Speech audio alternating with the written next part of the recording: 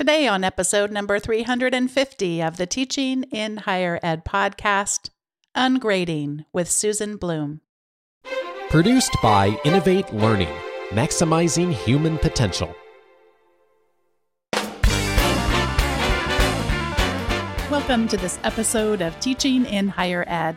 I'm Bonnie Stahovia, and this is the space where we explore the art and science of being more effective at facilitating learning. We also share ways to improve our productivity approaches so we can have more peace in our lives and be even more present for our students.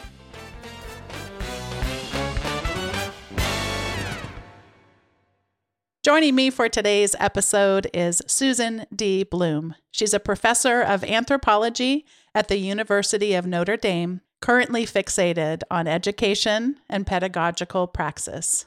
She's the author of I Love Learning, I Hate School, and Anthropology of College, and the editor of the recent volume, Ungrading, Why Rating Students Undermines Learning and What to Do Instead. Susan, welcome to Teaching in Higher Ed. Thanks. It's so great to be here on this illustrious program. Oh, I'm so glad to just get this chance to talk with you. Not only have I, of course, read your book, but also followed you for quite some time on Twitter. And this is such an important series of conversations that are happening right now. And I'm excited for us to explore them, but I kind of want to start out way back when to our childhoods and hear you talk a little bit about what do you remember about grades as either a little girl or when you got to junior high, high school? What do you remember about grades and what they did or didn't do for you? I loved grades. I got good grades. I was like this perfect good girl student, and grades were affirmation that I was good and smart and following the rules, which I didn't always do completely. I was a procrastinator, and sometimes I didn't know exactly. I have these recollections of like history class, and I didn't really understand what was happening in there, but I was really good at test taking, and I loved taking tests, and school was like a perfect fit for me. So where I've ended up is kind of funny because I kind of reject all of that right now, but I've had quite a journey over my many decades of living with school as a student and a teacher and also a parent, whatever that's worth. When I think back to my own childhood, I think back to having a growth mindset, but not utilizing it. So I had this feeling that I got good. I mean, I don't even remember grades, kindergarten, third grade. I don't remember them. But when I start to remember something about grades and also academics would be around high school. And I felt like I could have continued on they call it GATE, the gifted program. And I know that that's a whole, lots of challenges with that area of our education here, at least in the United States. But I remember I felt like I could have done that, but that seemed really hard and didn't have a big payoff for me. I just didn't understand really, I think, the choices I was making. So I kind of went what I considered to be the easier route and didn't care a lot about grades. I didn't really care a lot about grades even by the time I got to college. But boy, oh boy, do I remember in my master's program, I don't know what happened to me, but I was going to get perfect A's. And I'm here to tell you today that I got perfect A's except for one A-, and I'm still mad about it. So it's interesting how it kind of evolves like that. And I don't think I really thought as critically, I shouldn't say I don't think, I am sure. I did not think as critically about grades as I should have once I was in a position to quote unquote give them to people, which the way I'm phrasing that, of course, has its challenges too. But what do you remember about, because at some point you have to have realized, wait, everyone doesn't have the same relationship I do with grades. Everyone's not the perfect test taker. And it's not always because they don't want to be. It's not I think a lot of times we ascribe merit to these things, that you got that bad grade because you're a bad person or you're bad at whatever, like it's a choice thing. Where do you remember in your career starting to go, wait, there's a big difference here?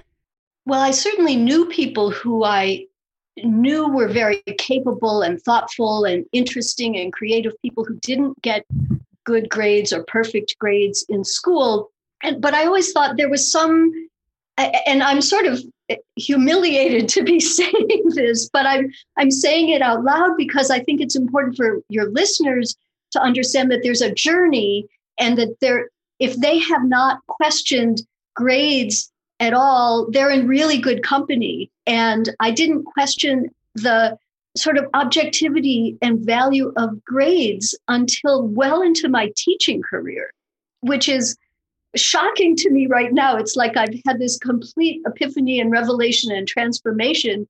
And now I know that I used to think that, but I think so completely differently that it's hard to feel like the same person feeling those things. But I mean, my real transformation in terms of how I think about grades came when I was doing my book on plagiarism. So I wrote a book called My Word, Plagiarism and College Culture. And I really began by thinking that grade inflation was a problem and that students cheating was a problem. And I ended up thinking that grades were the problem and not the students and not their production and not their work ethic, but the whole way we framed everything. Because by that point, I was reading about learning in a really serious way. And I discovered Alfie Kohn, who literally changed my life. And when I started to read about motivation and I started to see how the rewards themselves were, as he says, punishment, I completely flipped the way I thought about all of it. And, now here I am like 15 years later, and I have a completely different attitude toward all of it. And grades are in some way the kind of linchpin in the whole transformation I personally have had in how I think about learning, school, what we're doing here in higher ed, my role as a teacher, what the students are supposed to be doing. All of it is connected, but you have to really question grades or you're not going to get to what I see as the right outcome. Alfie's name comes up quite a bit in the literature and, of course, in other people's discourse around this. I just hear his name in many, many aspects. Tell us more about what he means when he says rewards are the punishments. Tell us more about that.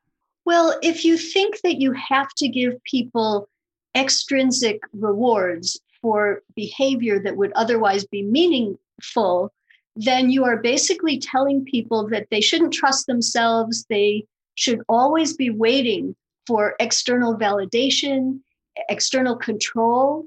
The end of his book has a whole detailed analysis of behaviorism and why that is not the right model we should have for the relationship between students and teachers.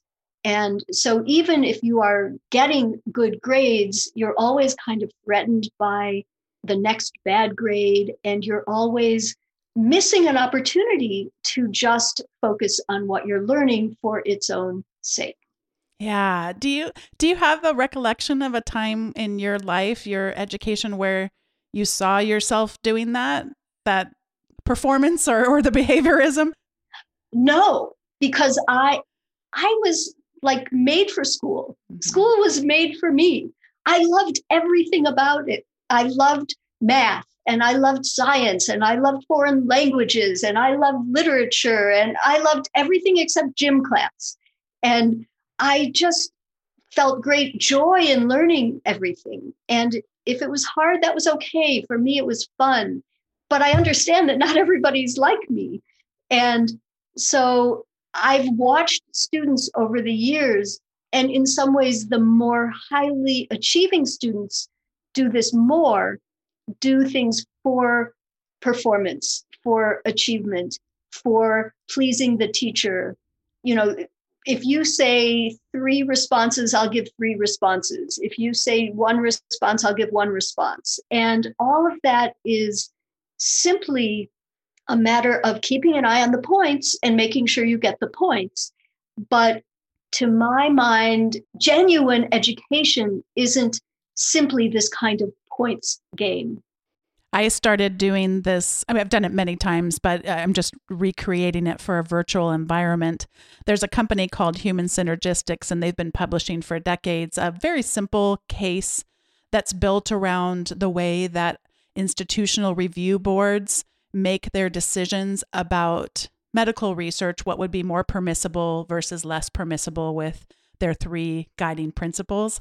And we do it in a non-medical, non-research class. It's a business ethics class, but it helps to introduce some vocabulary around ethics. But as I was introducing it, I was having to explain to them that you're going to get points for doing this. Like there's a place in the grade book for points, but just by doing it, you're going to get the points. Because there's this tension where we're just trained, we're ingrained that there's a right answer here. And what she's looking for is this right answer. And I'm going, no, actually this whole experience of you just saying, what do you think? I don't need you to be a medical researcher. In fact, it's probably better if you're not, because then you'd be able to come into it with more of a beginner's mind and thinking about ethics from more of a beginner's mind.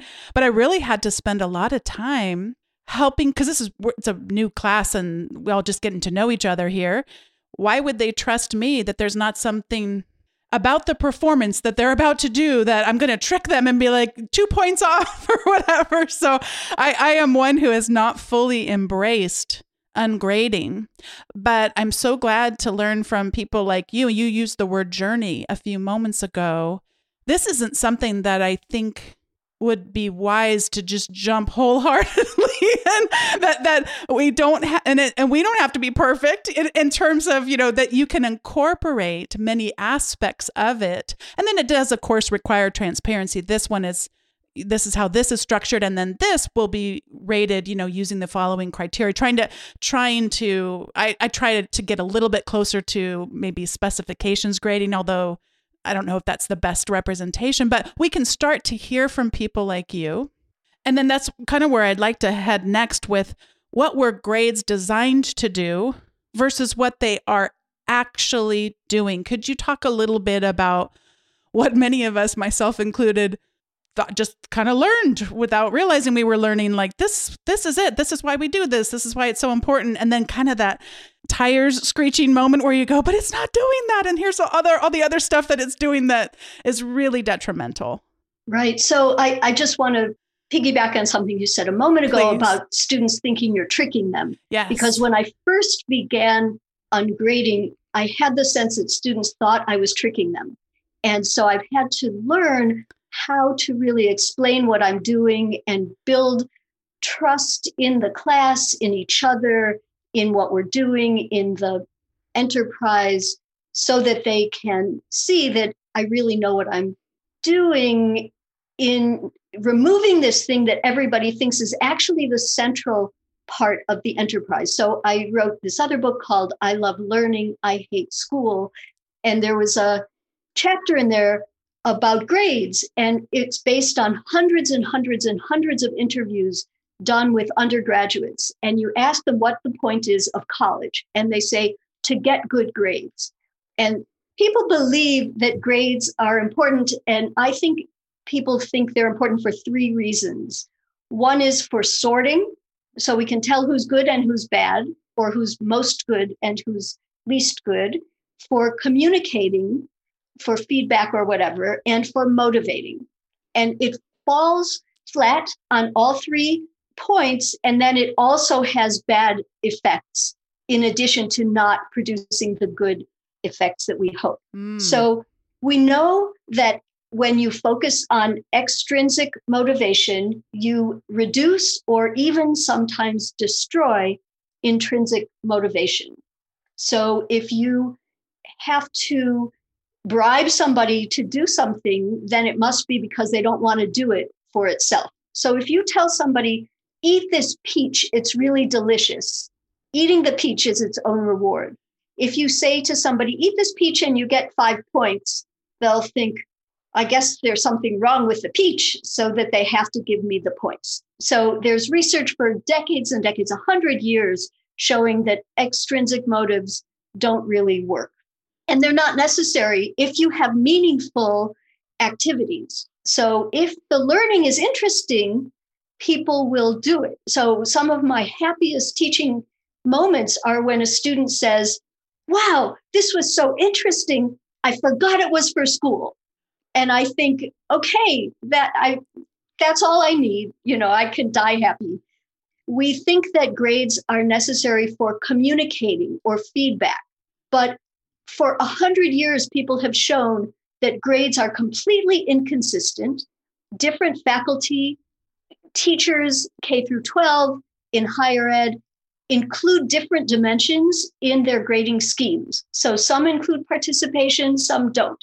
Some include attendance, some don't. Some include all the quizzes, some let you drop some. Some include improvement, some don't. Some include engagement, some fuzzy sense of that.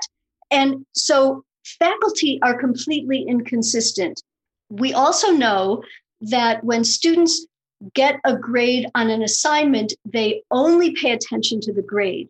Even if there's feedback, written feedback, they tend to disregard that feedback because they see it and faculty see it as only there to justify the grade. So we're not actually producing much feedback anyway. We believe that grades are necessary for sorting in a kind of myth of meritocracy. And we know from all kinds of research in terms of equity, in terms of how advantaged people are going into things, that grades basically track with advantage at every level of school, everywhere. And so I don't see my own role as reproducing prior sorts. I see my role as trying to help every student get somewhere, and they may be going to different places. So those are the three things that grades are supposed to do that they don't do very well. And then we know there's so much research showing that grades lead to things like cheating and plagiarizing because the incentive structure is there. Grades lead to gaming the system. They lead to doing the minimum, to doing superficial work, to dependence on a teacher, dependence on the judge. What do you want? Is this right? They lead to a false sense of completion. Now you're done. But like as a writer, am I a perfect writer? When do I get to be the perfect writer? I don't know. And then finally, all I'll say for today is that grades also lead to a huge amount of anxiety. And in some cases, anxiety so severe that people are depressed and it leads to suicide. And that to me is the most impossible and unthinkable outcome of this whole system. I think sometimes it's hard for people to take this in because, sometimes there's just so much cognitive dissonance. So it can feel like, wow, all of this is true, but this has been true forever. Or maybe I don't buy into everything, but some of this is true. So, to start to wrestle with some of this stuff. I know you've collaborated with, shared with so many people around this. Do you have a guide for us as we start to go, wow, some of what she's saying might be true. Oh, I'm recognizing some of that in myself and also in students that I have had in classes. To what extent do we need more information? Reading a book on it would be great, which is part of why you're here today. And to what extent could we start small? And again, I don't want to give you a binary choice, but I just love your thoughts on, as you've seen people begin to be confronted with the same things that you and I have been confronted with in our teaching and so many others. Start small, experiment, or go out and get more information, or give me a third choice I'm not thinking of, or blend the two. I think starting small is probably necessary. You can't just do everything you've always done and get rid of grades through and through. You have to really think about your goals, and not only your goals, but the students' goals, and think about your students as actual people and people who are learning things for purposes. And so if they're not learning for a grade, why else are they learning? What are they getting out of this particular thing? And the more fascinating you can make it, the more you can appeal to students' innate curiosity, which we all have. It is part of our nature. It's part of our being as mammals, not just humans. And so all humans, all animals are curious, and we all love our subjects, and we are deeply passionate and curious about them. So why can't we join our students on these kinds of adventures to discover, wow, anthropology, it's everywhere. And if you show students that their life can be more fascinating by learning what you're doing together, you don't have to grade everything. You can also have authentic outcomes so that the students do something with what they're learning. They tell their classmate whom they like, or they tell their partner, or they tell their roommate, or they apply it to something. And so those are genuine outcomes. And when you do that, they can be small things. Go interview your grandmother and ask her this. You don't have to grade that because your student will be so inspired, and the grandmother's feedback will be reward. And then grades aren't necessary. So it does mean rethinking assignments. It does mean, you're not going to necessarily get people to read something really boring. So maybe don't assign something really boring unless you help students find a reason for their own purposes for that to be useful. So it does mean rethinking a lot of things, but you can rethink small things and then get your confidence and then see that it actually has good outcomes. Talk to your students, ask them what they think, ask them what they feel. And once you actually have an honest conversation with your students, I don't think it's hard to get rid of grades all the way. I'd like to share one other example from my class and then get your response to it, because I have been so inspired by your work, and it's so rewarding to just know I'm not done, but to have already feel really good about the progress. You were mentioning about thinking about your goals. What's the purpose for why someone would learn this? And I decided in this business ethics class, one thing I wanted to change pretty dramatically, at least it felt dramatic to me. So picture this, 2020 spring, I was teaching a business ethics class, and I always would do this business ethics in the news, and I'd give a sticky note to everybody as they came in. They would write down what's a story they saw in the news that came up since we last met. We'd put them all on the back wall, and then we'd kind of sort them. And as you already know where this story is going, because there would be the first week, one story, one business news story about some economic effects of something, potential coronavirus, whatever. And then the next week, and before you know it, every sticky note was about the coronavirus. And of course, we didn't meet together after that, but I started to see some real misinformation that they were coming into contact with. And I had spent so much time thinking, I'm not good enough, I'm not smart enough, I don't know enough about this, if I can't do it. And then I was like, get over yourself. You cannot have students bring news stories in if you're not going to at least attempt them to equip them with this stuff. So you might be familiar with Mike Caulfield's work. He is an expert in misinformation, has a framework called the SIFT model. And the whole thing about it is any of us can do this stuff. But I did have that feeling like, wow, this is something I'm feeling increasingly passionate about, but how do I get them to be interested in it? And so I had a couple of exercises that were just, you did it or you didn't do it. That was all I was looking for. About, I had them answer some questions like, where do you get your news from? How do you feel about that? What would you change, if anything, about the way that you get your news and all of that? And all of them, except one of them, had something they'd like to change. And I thought, well, here we go. Because I couldn't have, and they all felt very different. I haven't done even like a simple analysis of them yet, but it's all still fresh. But everyone coming in with some innate desire to change something about their current methodology. And I suspect that as we go, they might even feel even more of an increase. I hope. I mean, definitely feel it, of an increasing desire to learn more about this. If I picture this potentially being something they carry with them for many, many years to come until it all changes again. But anyway, I wanted to share that with you in terms of the kind of reflection that you're talking about that curiosity. I'm sure you've ran across times where people really struggle with, I don't know how to get people curious about this. Or that perhaps they're not self-aware enough to know that in their discipline because they're just so steeped in it that it's hard for them to think with that beginner's mind. Do you have any guidance for us in terms of thinking about the goals to kind of get outside of ourself and back into our students potentially?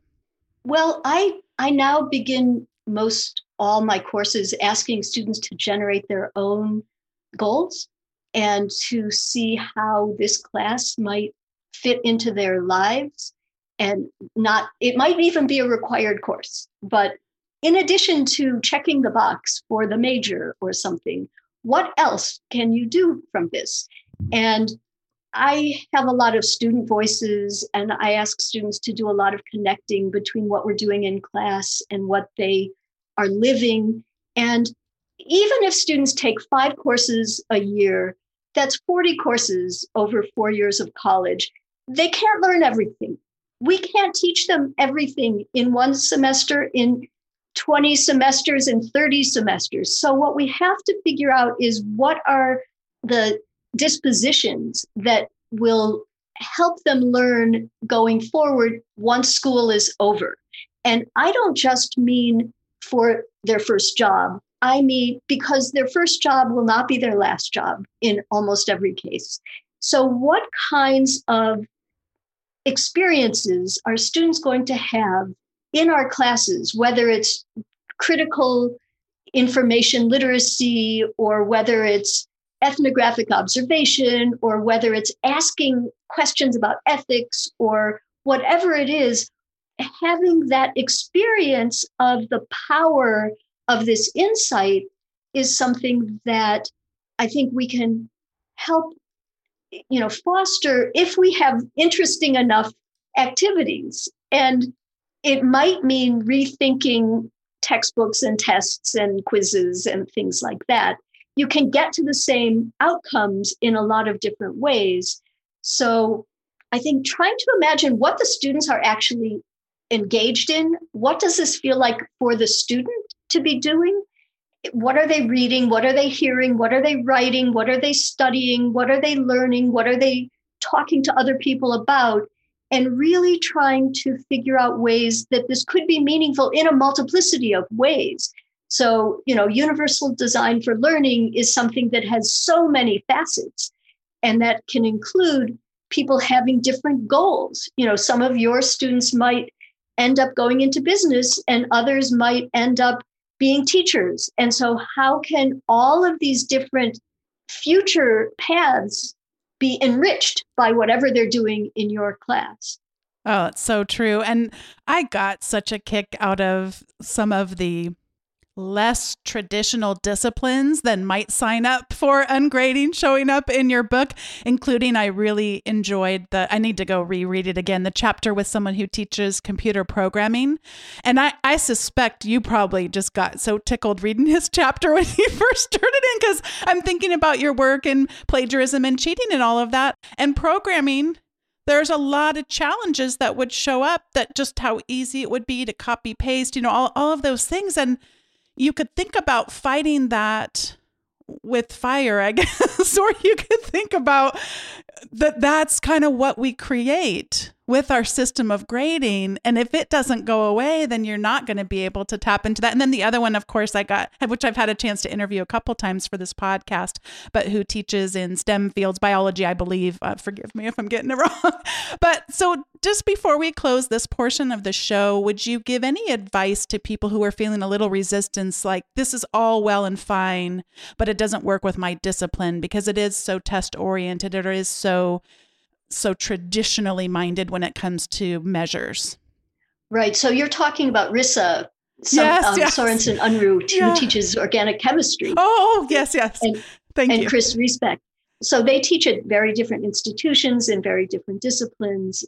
But many people have done versions of ungrading in all different disciplines. And I mean, I don't have time to talk about all the research on physics education and chemistry education and math education, but a lot of people have really tried to capitalize on active learning techniques, on involvement, on curiosity. Derek Bruff talks about time for telling. You don't lecture until the students are stupefied and then ask them to do something meaningful. You give them some kind of puzzle or something that makes them curious, and then they have to work it through, at which point they might end up having to take a test. But the way they get there is a very different model. Yeah. And even when you're talking about taking a test, because that is some of the challenges that some colleagues of mine will share, we can give lots and lots of low stakes, no stakes practice tests because we've agreed that wouldn't it be great if you could get into medical school, or wouldn't it be great if you could achieve. So there are still going to be boxes that our students need to check in order to attain some goal. Is it a master's program? What have you? It's not like that's going to go away. But sadly, that's true. Well, and maybe I shouldn't even say that, because I am pretty amazed at how quickly so much has changed around standardized testing. And I'm embarrassed to admit I have no idea if this is happening in other places, but I almost, as soon as the words are out of my mouth, of course it has to be. We tend to sometimes be behind on these things, but that happened pretty quick. I mean, it took a pandemic to really dislodge it, but so maybe I shouldn't be so confident at that. But at any rate, if that's what your job is, to prepare someone to take some type of a standardized test, that doesn't mean you have to create the same conditions of that to help foster the learning. And can we lessen that anxiety now? Well, and we know that when students learn for a test, they often forget it really fast. So if we can deepen their learning, then they're much more likely to have good outcomes on tests. And I don't want to take too long because I know we have some time limit, but like in Finland, they don't take a lot of tests in school at all. They don't have homework, they don't have tests, they play outside, they don't teach reading until they're older, and they do really, really well on international tests. And there are lots of reasons. Finland is small, it's wealthy, it's homogeneous. There are lots of other factors, but just because someday there's going to be some big standardized test doesn't mean all of life up till that moment has to be fixated on these kind of inhumane and ineffective learning experiences. Yes. And what I know you're not saying, but just because I have another episode that'll sort of be right around the time that this one airs, where neither of us is saying that memorization isn't important. In fact, it can really deepen learning. I mean, that's in many of our disciplines, it's a critical thing. But does the memorization have to come does it have to be coupled with these high anxiety, high stakes things? I think in terms of plagiarism and cheating and all of that, I had the opportunity to speak with James Lang, who's also written a book about cheating, and that's one of the things I take away from that conversation, which was 5 or 6 years ago, as wild as that is. And it was, I think I was under the impression of like, well, we throw that out too. And no, we don't throw that out. that stays in here as a very important aspect of learning. It's just how we're trying to get people to memorize things. That's the problem. Yeah, we could keep going about that. Yeah. No, please, just respond, because I'd love to hear it, and then we can get ourselves over to the recommendations. Well, I think the main thing I would like to encourage everybody to remember is that the goal is learning, and learning can be for the purpose of use or interest. Those are really good motivating reasons. So if you have to memorize the abbreviations for the elements or something like that, when students really understand that it's so that you can do these other things, and we can make it fun, and it might be hard, but we can do it, then it's much more likely that it will stick. And, we know a lot about how people learn, about retrieval effects and memorization and practice and all of that. But also it's true that you can learn a random string of facts more easily when they're embedded in meaningful context. So rather than just have a stack of flashcards, which you might also need to do. I mean, I studied Chinese, and so Chinese characters I had to learn with flashcards, but reading, writing, using, speaking, flipping them up and remembering, all of that is necessary, but also seeing them in context, not just having, one very simple quiz after another is, I think, important to remember. I'm so glad that I asked you to expound on that, and also that you were willing to, because you just gave me the perfect segue into what I didn't realize I'd be recommending today. I want to extend actually something that you just said, and I've shared on prior episodes that Alzheimer's runs in my family, and so I have a close relative who, we both worry together about that. Is that going to happen? And so anyway, we were talking on the phone the other day, and she was mentioning that, she read, there was a book someone came out with recently about kind of keeping your brain healthy. And so she's learned a number of languages in her life. So she was picking up another one, and I can't even remember what the new one was that she was picking up. But I had this realization, and as I was speaking with her, because I have always wished that I had learned another language. Specifically, Spanish is one that I really regret. I took a class in high school and just never got very far with. And I kept always thinking like, well, I could never learn it fluently unless I immersed myself. And so it's not worth doing. And in that moment, I thought, you know what? What would be wrong with learning a little bit more Spanish than you can remember from college? And what would be wrong with you using the same app that she's been using, and you could talk about it, and you could ask how she's doing with hers. And I don't know why I decided with language that it's an all or nothing thing, and I haven't quite figured out. And I'd be interested if you have any thoughts on this, but there has to be benefits that would come without me learning all of Spanish to be able to speak and write fluently. Okay, well, one of my other hats is as a linguistic anthropologist. And so, yes, there isn't an all or nothing mastery, but I know why you think that. It's because of school. It's because you either get an A in Spanish and are perfect, or you might as well give up. And real life isn't like that. And many people can communicate really well with what might not be seen as perfect standard Spanish. And what is the harm in trying? What is the harm in demonstrating goodwill to Spanish speakers by trying to meet them partway? And, I'm not even talking about the cognitive benefits of learning something new, but you should try to learn Spanish imperfectly. Learning imperfectly is a very good human goal for a lot of what we do in our lives. That's what I'm going to put for my recommendation. Try to learn something new imperfectly.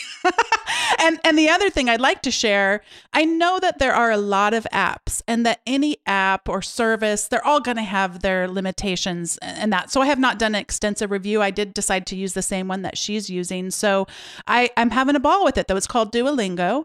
And again, for example, it asks me to speak a phrase as, and I'm sure it's not perfectly capturing if I'm saying it right, but it's better than nothing. I've been enjoying it. So I'll share that too if anyone wants to just kind of dip your toe. It's been free so far. They do regularly try to get me to subscribe, but I just click no thanks, and I've just been having fun for it takes 5 minutes a day, and I've been doing that most days, and it's been great. So I'm going to pass it over to you now for your recommendations. And Susan, thank you so much for that encouragement. I just love the way you framed that. Oh, well, great. Well, I've been using Duolingo for Spanish also, but I love languages. I've learned a number of them over my years, and I have reservations about Duolingo, but I'm using it anyway. And I have actually paid for the premium version because I'm susceptible to that kind of pressure. Okay, so I may my be first too. recommendation. We'll see what happens to me in a few weeks. I've been doing it for years. My first recommendation is Jill Biden's coat. Dr. Jill Biden at the presidential inauguration was wearing a spectacularly beautiful coat. And in it, there was embroidery. And the embroidery was of a quotation from Benjamin Franklin, in which he said, "Tell me and I forget. Teach me and I remember. Involve me and I learn." And I think that's right. And I think it's amazing that Jill Biden is so committed to her role as an educator that she had that embroidered into this historic coat. So I have another recommendation. I don't know how many I get. I'm riveted. Okay, I'm going to limit it to 4. Love it. One is a book called Insomnia, which is by Marina Benjamin. And it's got a really beautiful purple cover. And I read it when I had insomnia. And so it's just a beautiful book. It's beautifully written. It's got some research and some personal experience. The third thing I want to recommend is a book called What'd You Get? The Grading Game in American Education. It's by Kirschenbaum, Napier, and Simon. And the 50th anniversary edition is being published next month with the effort of Barry Fishman, who is at the University of Michigan. And he says the astonishing thing is that basically everything they wrote 50 years ago is still true. And we need to read this. And then the fourth recommendation, and I will stop with this one, is Peter Elbow's book, Writing Without Teachers, which was recommended to me by my dear colleague, Kate Bantalides. And I am so inspired by Peter Elbow's book and a lot of the other people writing about writing. Oh, I've heard great things about Peter Elbow's over the years. That sounds like so good. All of these are just so great. How did you know about the embroidery? I don't have any idea. It was somewhere. I'm going to have to go back and check out what she was wearing and see if I can find that quote in there. That's great. This is so fun. It's been such a joy to get to talk to you. And I know we worked on scheduling this together for a while, and I've been just looking forward to the moment. And it was nice to be able to have more of a relaxed read with the book and just soak it in. I read it a little slower than I do some of them. And what a treasure you've given us. Well, thank you for inviting me. And obviously we could keep going for a really long time, but it's really very thought-provoking to talk with you. And I look forward to listening to the next episodes on your podcast. Oh, great. And thank you so much. Thanks.